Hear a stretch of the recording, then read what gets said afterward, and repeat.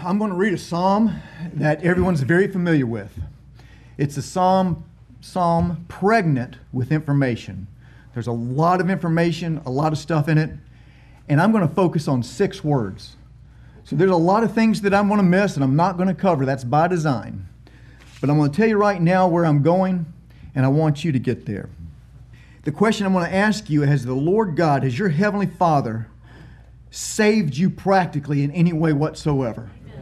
Has He saved you? If He has, you owe Him. You need to praise, honor, and extol Him. Okay? 2, has the Lord Jesus Christ saved you from eternal damnation, where the worm never dies and where there's going to be weeping and gnashing of teeth? If He has, then you owe Him praise, glory, and honor, and to extol Him. That's right. Now, if in my delivery I lose you, I read you, and your mind starts drifting off, that's okay as long as you think about those 2 things. What has the Lord done for me? And am I giving Him back? Am I praising Him? How can I praise Him right now? Amen. That's the takeaway. Amen. So you can open up your Bibles to Psalm 40. Psalm 40. I waited patiently for the Lord, and He inclined unto me and heard my cry. He brought me up also out of a horrible pit, out of the miry clay, and set my feet upon a rock, and established my goings. And He put a new song in my mouth, even praise unto our God. Many shall see it, and fear, and shall trust in the Lord.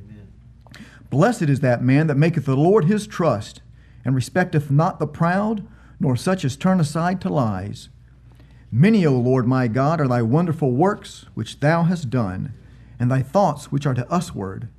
They cannot be reckoned up in order unto thee. If I would declare and speak of them, they are more than can be numbered. Amen. Sacrifice and offering thou didst not desire. Mine ears thou hast opened. Burnt offering and sin offering hast thou not required. Then said I, Lo, I come. In the volume of the book it is written of me, I delight to do thy will, O my God. Yea, thy law is within my heart. Amen. I have preached righteousness in the great congregation. Lo, I have not refrained my lips. O Lord, thou knowest. I have not hid thy righteousness within my heart. I have declared thy faithfulness and thy salvation. I have not concealed thy loving kindness and thy truth from the great congregation. Withhold not thou thy tender mercies from me, O Lord. Let thy loving kindness and thy truth continually preserve me. For innumerable evils have compassed me about. Mine iniquities have taken hold upon me, so that I am not able to look up. They are more than the hairs of mine head, therefore my heart faileth me. Be pleased, O Lord, to deliver me. O Lord, make haste to help me. And let them be ashamed and confounded together that seek after my soul to destroy it. Let them be driven backward and put to shame that wish me evil. Let them be desolate for a reward of their shame that say unto me, Aha, aha. Let all those that seek thee rejoice and be glad in thee. Let such as love thy salvation say continually, The Lord be magnified. But I am poor and needy, yet the Lord thinketh upon me. Thou art my help and my deliverer. Make no tarrying, O my God. Amen. This is a great verse for comfort. It's a great verse in so many ways. Let's go straight to verse 16. Let such as love thy salvation say continually. Those 6 words the Lord has just brought out to me, and He put them on my heart, and I want to share them with you. Let such as love thy salvation say continually. Do you love thy salvation? Do you love the salvation of the Lord? Right.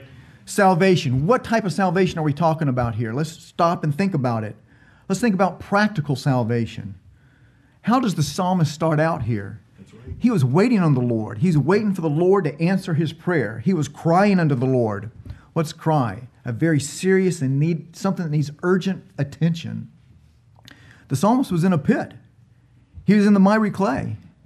He doesn't say it here, but most of the time when I'm in a pit, it's usually by my own doing, you know?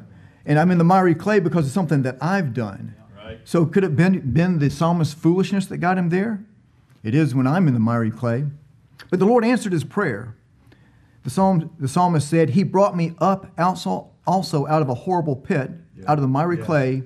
Yes. And He, what did He do? He established my goings. Amen. Has the Lord ever saved you from a horrible pit? Has He saved you out of the miry clay and put your feet upon a rock? Right. Has the Lord established your goings? Has He revealed Himself to you? Has He drawn nigh to you? Has He given you faith? Has He given you peace in difficult situations? Has He given you a God-fearing spouse? Has He opened doors of opportunities for you? Do you live in the best country on earth with the most blessed time practically? Yes. Has He given you faith, love, joy? I'm calling all these practical salvations. Has the Lord saved you from a dysfunctional life? Yes. Has He saved you from being selfish, proud, saved from the lie of self-love, from boasting, sexual sins, unfaithful spouse, conceit, a dysfunctional marriage, a lonely life, drugs? Has He saved you from anything? Has He saved you from these things? Yes. Has He saved you from practical ignorance about His Word and brought you to this church? The list could go on and on about the practical salvations the Lord has given you. Again, I'm calling all those practical salvations. Thank you, Lord, for saving me. Yes. Salvation. Let such as love thy salvation. All right? Let's think of eternal salvation. The Lord gave me a perfect, sinless man as my representative with only one commandment to keep. He sinned and brought eternal damnation to me. Adam was my sin representative. And that's but bad enough as that is.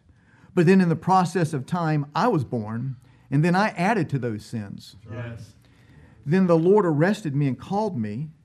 And then when I had greater knowledge and conviction, I still sinned. God's word says, the soul that sinneth, it shall die. Right. We serve a holy and righteous God, and that judgment is fair and righteous and just. I need a Savior, and I have one. Yes. Wherefore, when He cometh into the world, He saith, Sacrifice and offering thou wouldest not, but a body hast thou prepared me. Yes. Then said He, Lo, I come to do thy will, O God. He taketh away the first, that He may establish the second, and by the which will we are sanctified through the offering of the body of Jesus Christ once for all. Amen. Thank you, Heavenly Father. Jesus Christ has secured my eternal salvation. Or said differently, in another passage it goes, And all things are of God, who hath reconciled us to Himself by Jesus Christ.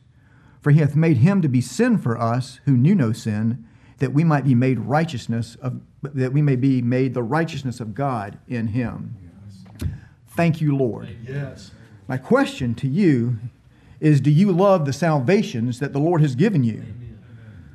And then, if you do love that salvation, what are you going to do? Well, let's go on with the rest of the verse. It says, Let such as love thy salvation, which are the 6 words, say continually, the Lord be magnified. All right, let's look at this. What does that mean? The Lord be magnified. It is to praise the Lord and magnify Him, to extol and glorify Him. Similar words are praise, bless, worship, adore Him. Yes.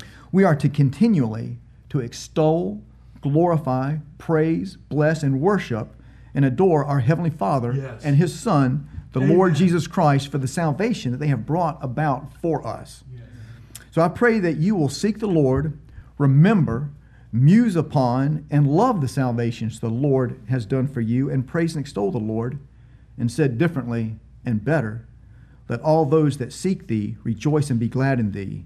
Let such as love Thy salvation say continually, the Lord be magnified. Amen. Amen. Amen. Yes, Lord.